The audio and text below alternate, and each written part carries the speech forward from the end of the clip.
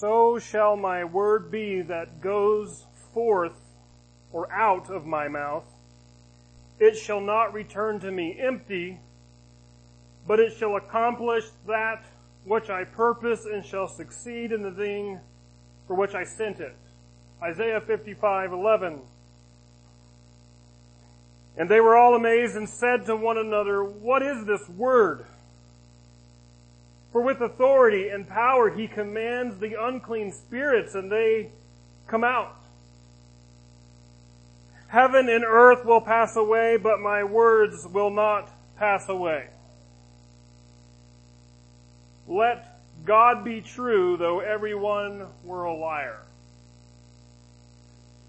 He is the radiance of the glory of God and the exact imprint of His nature, and He upholds the universe by the word of His power. The Word of God accomplishes what He sends it for. It succeeds. It has authority and power. It will never pass away. It is truth. It upholds the universe in power, the Word of God. As you turn to Acts 17, we are finding that Paul and his companions are traveling the ancient Mediterranean in response to God's Word. I get up early and read God's Word, and I study God's Word, and sure, I might say that I've devoted my life to His Word and preaching it, but I am still convicted, and so very small in the rest of my life, I feel, in comparison to what I read about. Men whose lives were shaped, changed, molded, propelled, and were persecuted because of the Word of God.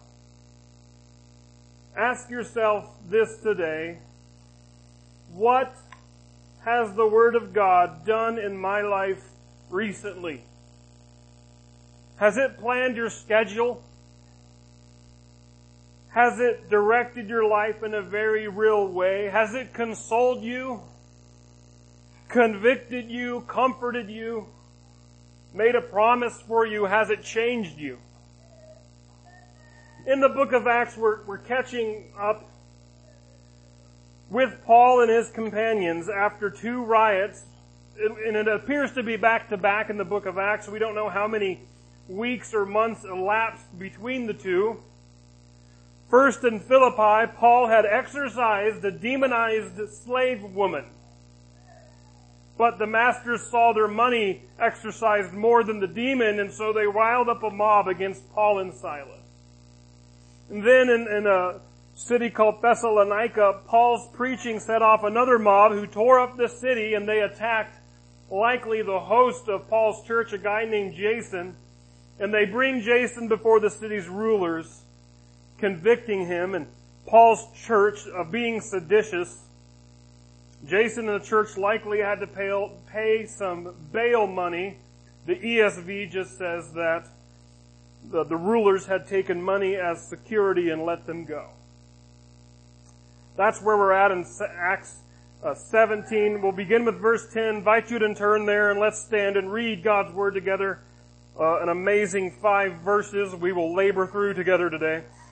Verses 10 through 15. I guess that's 16 if you count 10. Acts chapter 17, beginning with verse 10.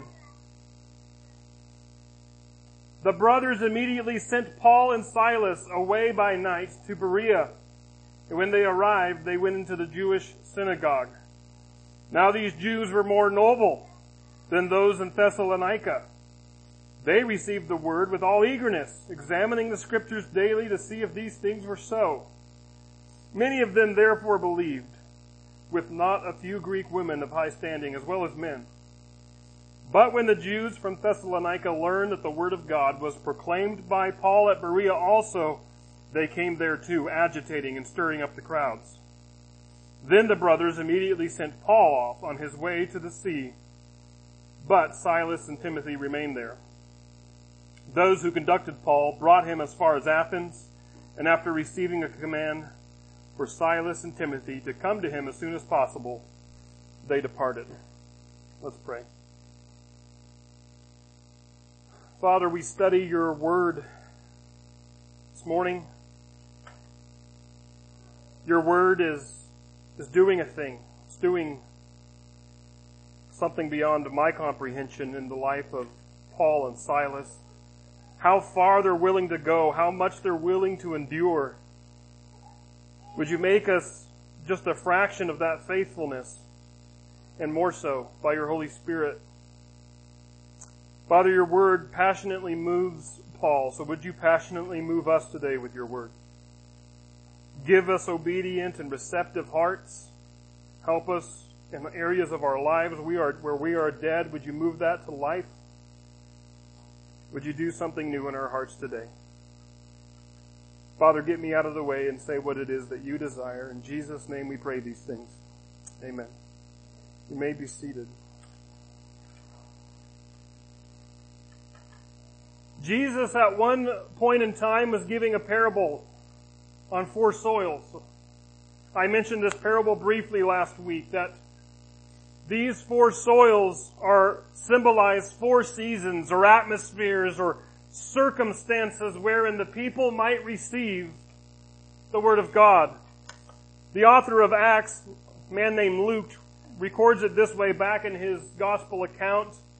Luke 8, beginning with verse 4, says, "And when a great crowd was gathering, and people from town after town came to him, he said in a parable, A sower went out to sow his seed, and as he sowed, some fell along the path and was trampled underfoot, and the birds of the air devoured it.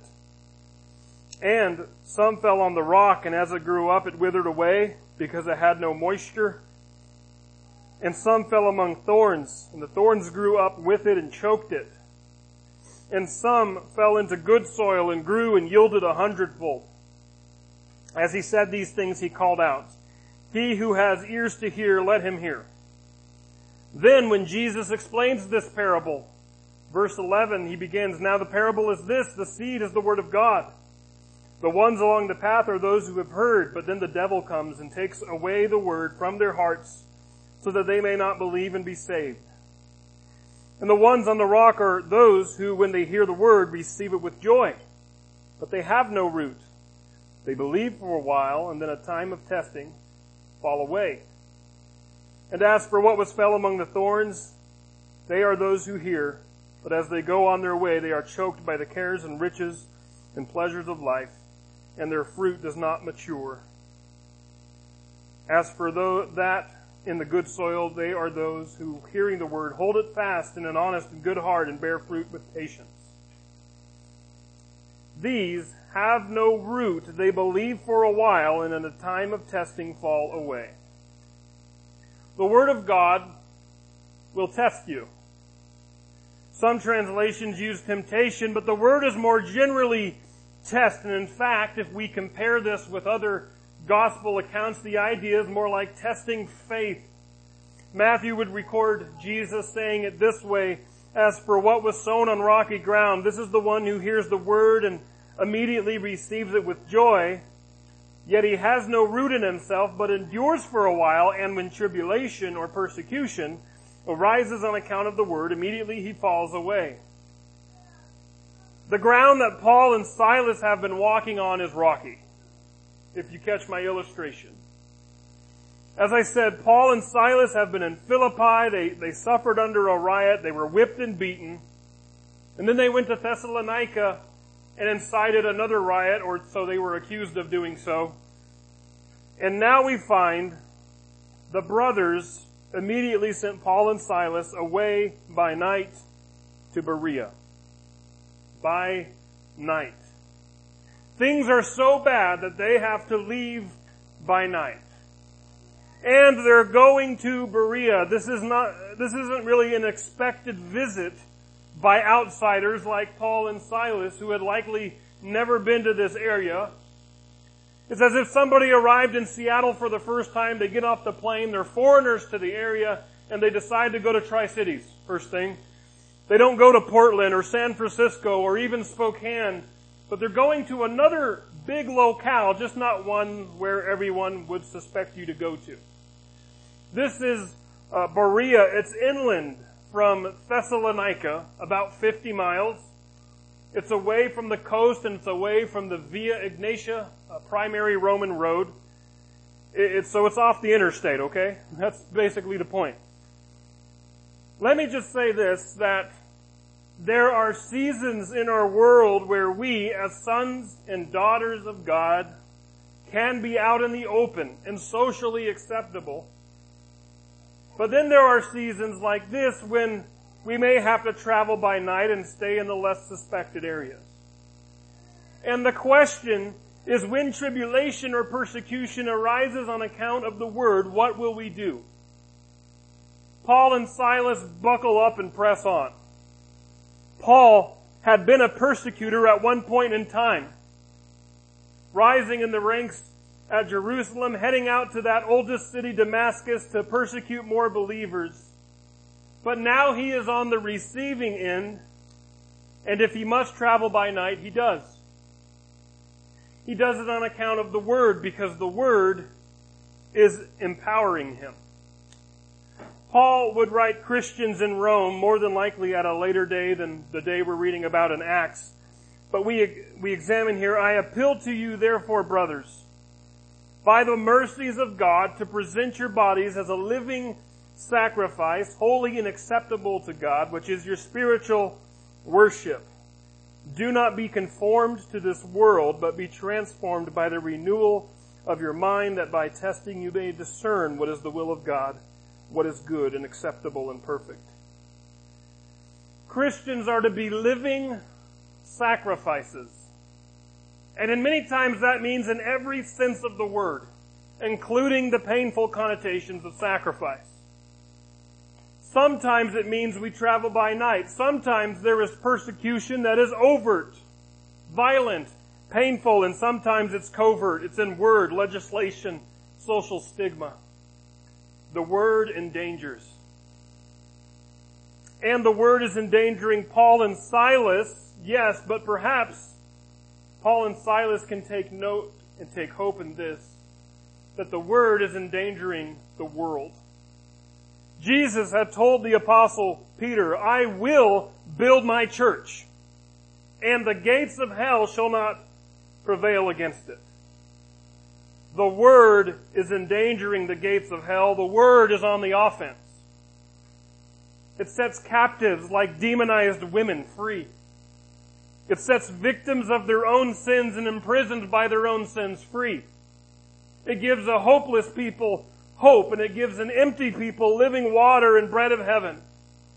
So the word endangers not only those who receive it, but it endangers the world, because God is a king who has his eyes set on the world. And Paul and Silas, they're not escaping by night to the lesser known places in defeat or cowering loss, but they have guts to keep doing what they want to do despite the fact that they're running because of it. They were making converts and tossing out more seed in Thessalonica before the latest riot broke out. And then they run by night, and what happens when they get to their next locale, Berea? And when they arrived, they went into the Jewish synagogue. I think they got plans. And you know, when Paul was on his way to Damascus to persecute Christians in Acts 9, and then God met him and saved him and empowered him to be his disciple, his missionary, the first thing Saul does when he gets to Damascus, he enters the synagogue to proclaim Jesus as Christ, the Messiah. And Paul starts there for a very basic reason. Jews have been expecting the Messiah. Jews have in their thinking, their theology, and their scriptures a long prophesied about Messiah. There are estimated to be upwards of 350 prophecies about the Messiah from the Old Testament that Jesus fulfills. When a man fulfills 350 prophecies about the Messiah, I wonder, could he be the Messiah? This is big stuff too. We're not talking about he will be of the male sex. He will be Jewish. Like that narrows it down. No, we're actually talking about he will be born in Bethlehem. That really narrows it down. One city. He will be born of a virgin. That totally narrows it down. Because when Isaiah prophesied about that, that was unheard of. And when that happened through the Virgin Mary, it was unheard of. And I don't know if you know this, but today it's unheard of. So if a virgin gives birth, keep your eyes on that guy. Luke, the author of this book of Acts, apparently talked with Mary or those around her. He gave us a narrative of her birth, of Jesus' birth in his gospel. And up at least until Philippi, which is 2 cities back on Paul's itinerary, we went from Philippi to Thessalonica, now we're in Berea, Luke had been traveling with Paul. Never mind the fact that Paul had spent some time with the 12 who had been with Jesus, so I'm assuming Paul is whipping out some prophetic stuff that Jesus has fulfilled as the Messiah. We come to verse 11. Now these Jews were more noble than those in Thessalonica. They received the word with all eagerness, examining the scriptures daily to see if these things were so. They're poring over prophecies. They're searching the scriptures. Paul, now you said he was born in Bethlehem. Paul, what did you say about David's psalm about being forsaken by God and pierced, and how this connects to Jesus? Those sort of things. But I want to back up and not miss what appears to me to be ironic in Luke's writing, in culture versus our day. Luke says that these Jews were more noble than those in Thessalonica. Now, the Greek word at first meant that primary understanding of noble, higher born, higher class, a nobleman. But it came to mean open-minded, fair, tolerant, and thoughtful. Here's what's ironic to me. Christians that are accused in our day and age of not being open-minded, fair, and tolerant. And to accept Christianity is to be more narrow-minded and biased and intolerant. Well, the point that Luke is making is what is narrow-minded and biased and intolerant are people like the Thessalonian Jews who had been jealous, took some wicked men of the rabble, formed a mob, and set their city in an uproar. In the noble historian Luke's mind, and in the Holy Spirit's mind, and in the Word of God's mind, historically and timelessly speaking, it is noble, open-minded, fair, and tolerant to receive the Word of God as true. To compare the gospel with the Word of God and to find it to be true and to receive it. The Word of God is the Bereans' foundation, and it should be our foundation. Should be your foundation. Paul would write Timothy, a man that he's actually traveling with. He started this second missionary journey with. And he writes him and he says, all Scripture is breathed out by God and profitable for teaching, for reproof, for correction, and for training in righteousness, that the man of God may be complete, equipped for every good work. For the Bereans, the Word of God was sufficient enough to prove to them that Jesus is the Messiah. And Paul is saying to Timothy that your Bible is sufficient for all matters in life. That the man of God may be complete and equipped for every good work. This is your foundation. If you ever experience persecution on account of the Word, like Paul and Silas do, this is still sufficient. If you were ever at an emotional or spiritual loss, God's Word is sufficient. Can you say that with me? God's Word is sufficient. God's Word is sufficient. However, God's Word is not sufficient in of itself to do its work on you. It must be believed. That's the next point of verse 12. Many of them therefore believed, with not a few Greek women of high standing as well as men. First, I want to say this. Don't underestimate the Word of God. I closed last week's lecture, more than sermon, lamenting that we live in a day and age where we have dozens of English translations of the Bible at our disposal, and at the same time we have one of the most saddening lacks of biblical literacy right now. It's been around for a while, there's nothing new under the sun, but in my decade or two of being around in ministry, and maybe this thinking was a little bit before, but there's just been this shift in Christian thinking, and why I don't know, that has moved away from the public reading and proclamation of God's Word. We'll trade pastors and sermons for motivational speakers. We'll trade time in the church service reading the Bible for skits or movies. Why? I have nothing against motivational speeches or skits or movies, but I do have something against doing these things at the expense of the Bible. I've been part of organizations or committees that seem to balk at the idea of inviting speakers to speak on the Word of God, but then they'll quickly throw money at something that doesn't centralize directly on His Word, and I don't get that. And the things I've been told is, well, it just doesn't get the kind of results it used to. This isn't the 1950s, and there aren't really many Billy Grahams that will be heard in our day. How do you know? Have you ever tried? It seems like if there are a few public or maybe private encounters to the resistance of the Word of God, Christians are quick to just try and change the game and say, well, what will work? Well, Paul and Silas just seem to move to a different town and they try the same tactics with the Word of God. I wonder which method we should emulate. The noble Bereans took the Word of God in the Scriptures, heard the Word of God in Paul, and belief happened. Do you know that in a country like America, where most people are educated and anyone can read a book, even a Bible, I talked all about how many Bibles are out there last week, and I can guarantee that there's a Bible for everybody. Don't underestimate the Word of God, the Bible.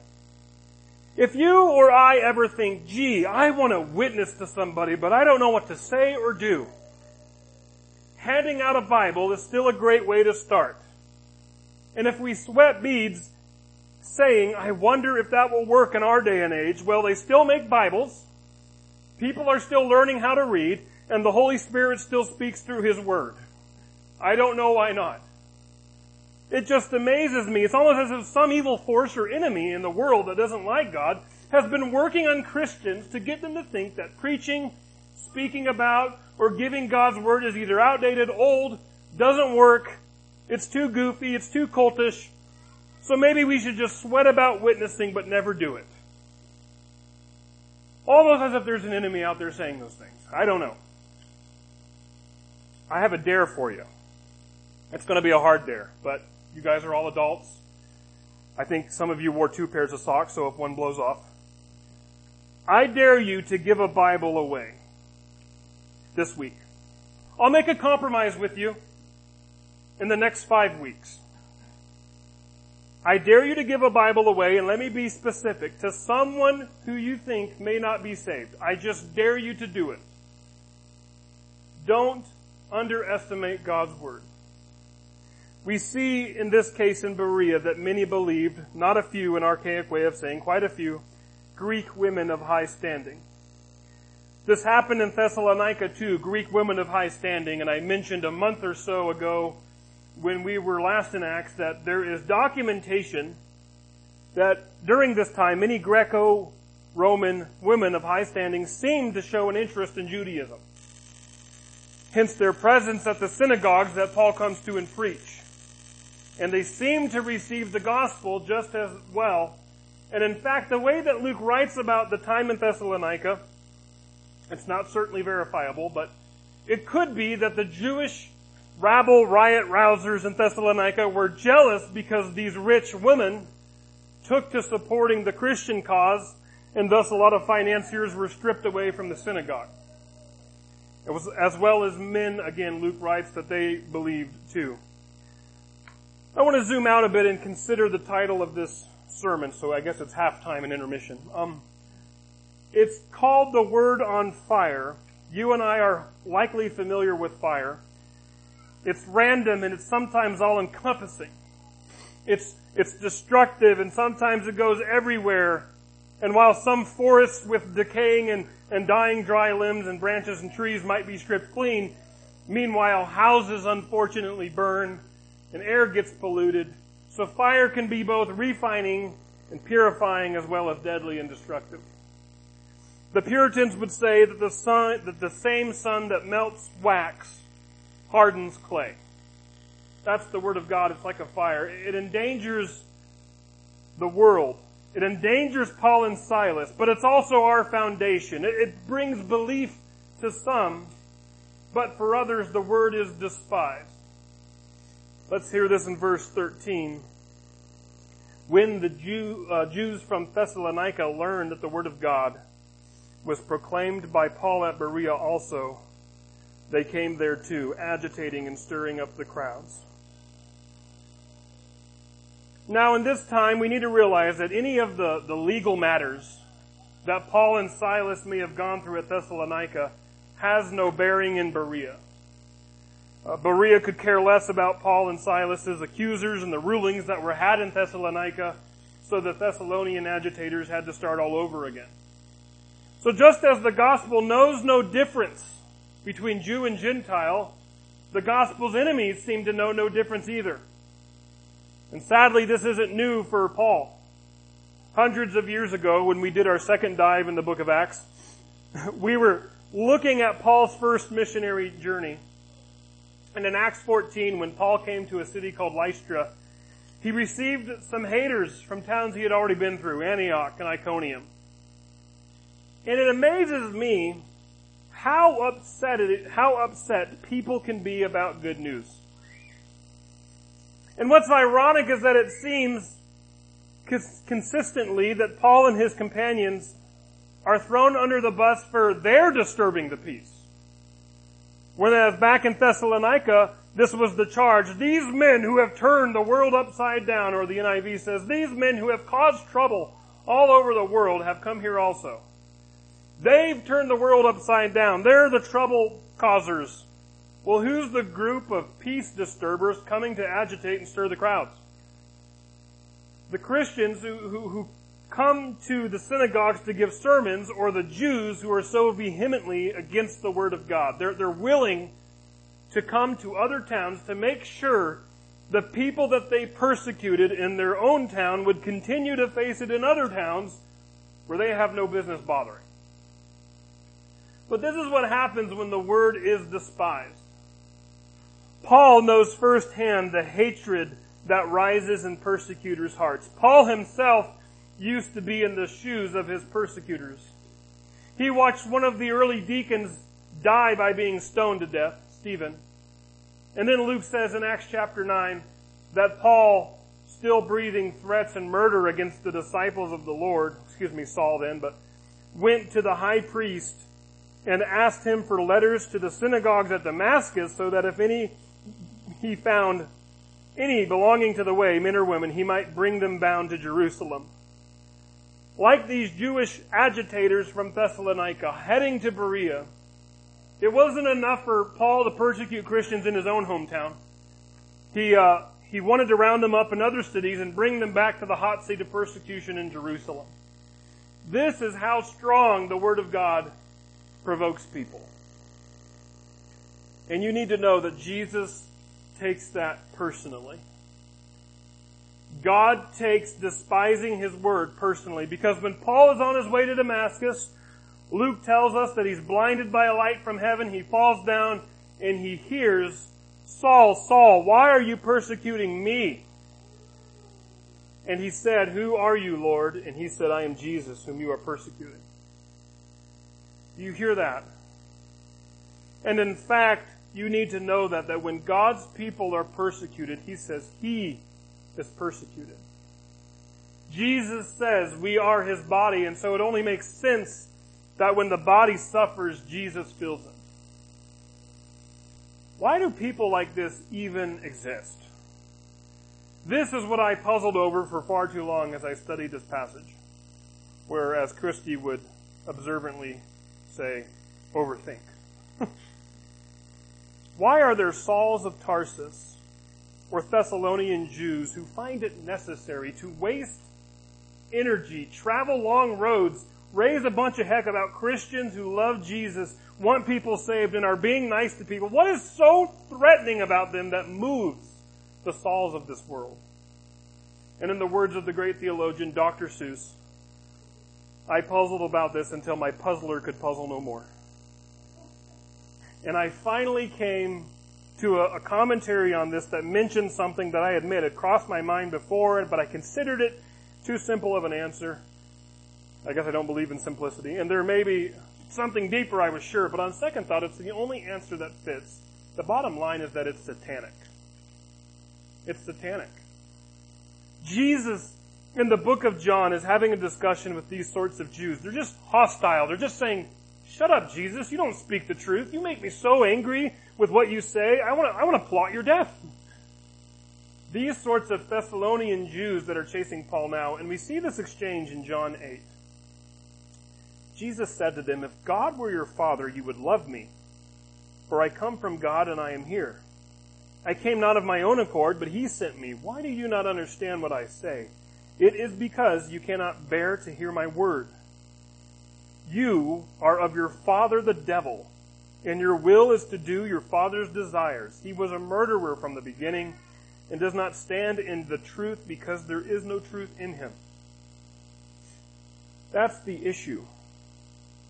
It's going to be hard for the Thessalonian Jews and Sauls in our day, but the issue is not a failure for the word to be communicated. The issue is not because the gospel is just too good, too full of grace, really hard stuff to stomach, I know.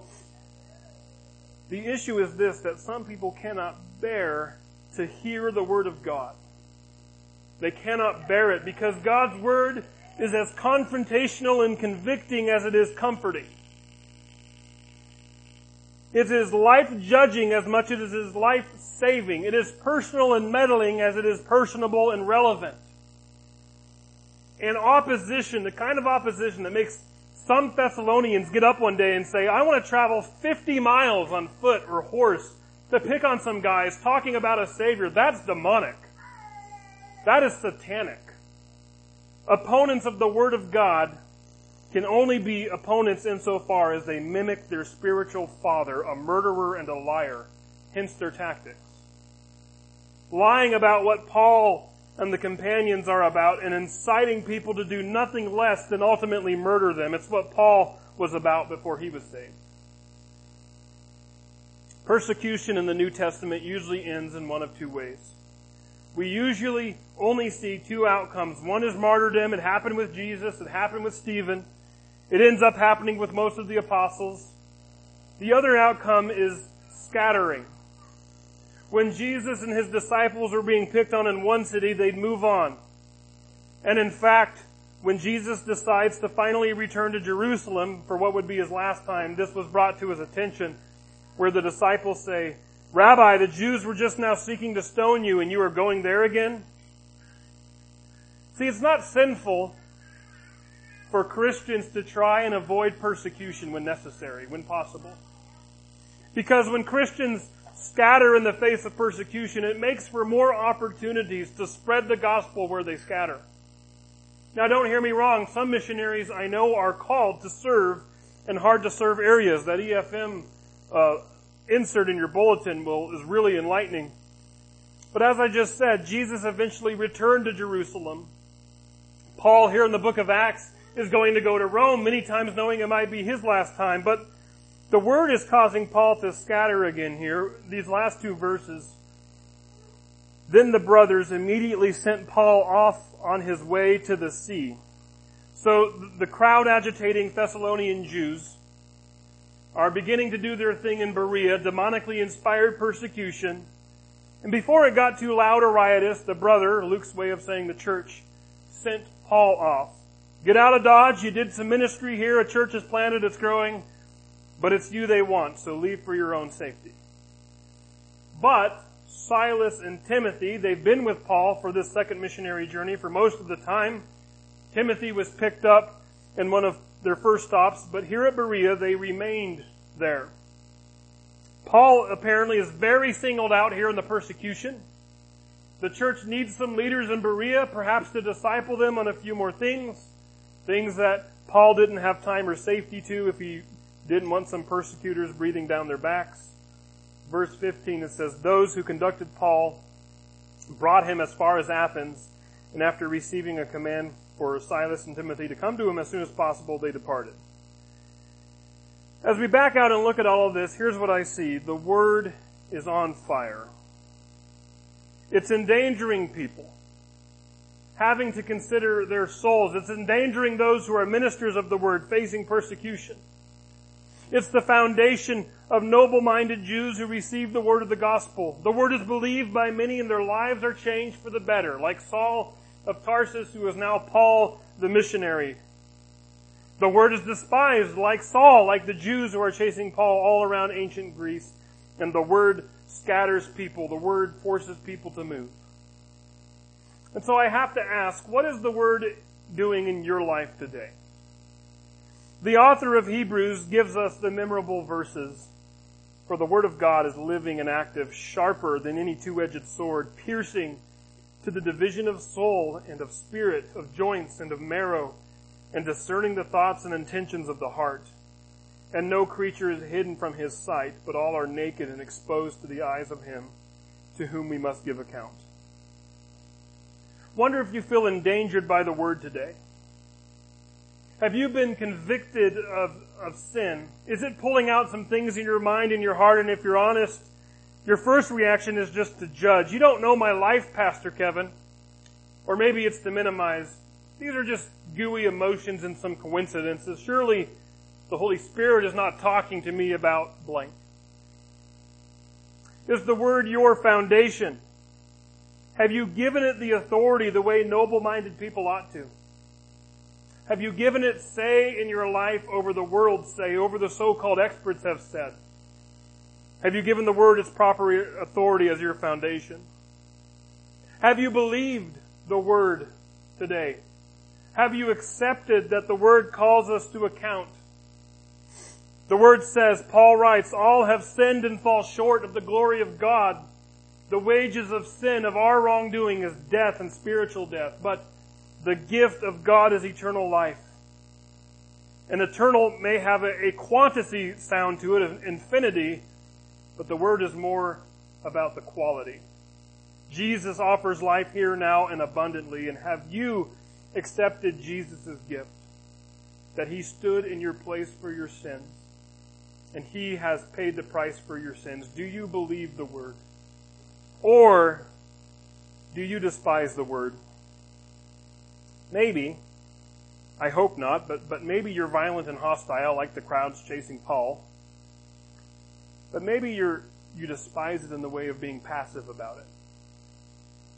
Do you open your Bible every day? Do you pray and speak to God every day? You know, in our itinerary with Paul, he's headed to Athens, but then he's going to head to Corinth, where Silas and Timothy are going to come back to him. And from there, he's going to write to that church in Thessalonica where that riot just happened, and that those Thessalonian Jews chased him to Berea. And to the Thessalonians, Paul writes, do not quench the Spirit. 1 Thessalonians 5:19. That's a way of despising the Word. How so? How do we quench the Spirit? We give Him no room to talk. He talks through His Word a lot, but He also convicts us of sin, and if we ignore that, we quench Him. He also gives us directives. I want you to go here. I want you to talk to these people. I want you to minister to that person. And rejecting His Word is despising His Word. And if we say, well, I wonder why He never talks to me, well, it's because you never answer. You tell Him, no, you're not saying that.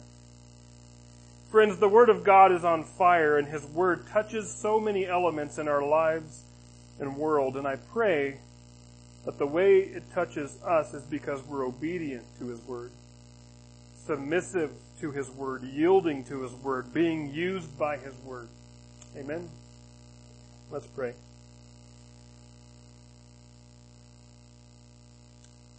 Father, some of us pride ourselves in getting to church today. But we look at what Paul and Silas endure. We see what they were willing to do because their faith in You and their faith in Your Word was proven by their actions in a very real way.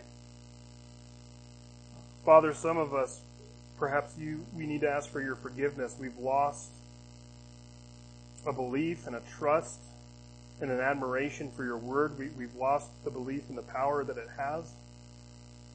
Would you help us to change our hearts today?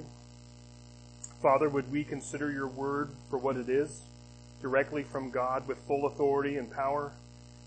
The very universe is sustained by your word. Father, would you help us to be willing to share your word with others? I pray that many of us would take up that dare over the next 5 weeks to hand a Bible to someone who may not know you. Yes, it might be hard. Yes, it might make us sweat. But what were Paul and Silas doing with your word? Sweating. Being beaten and whipped, and being chased.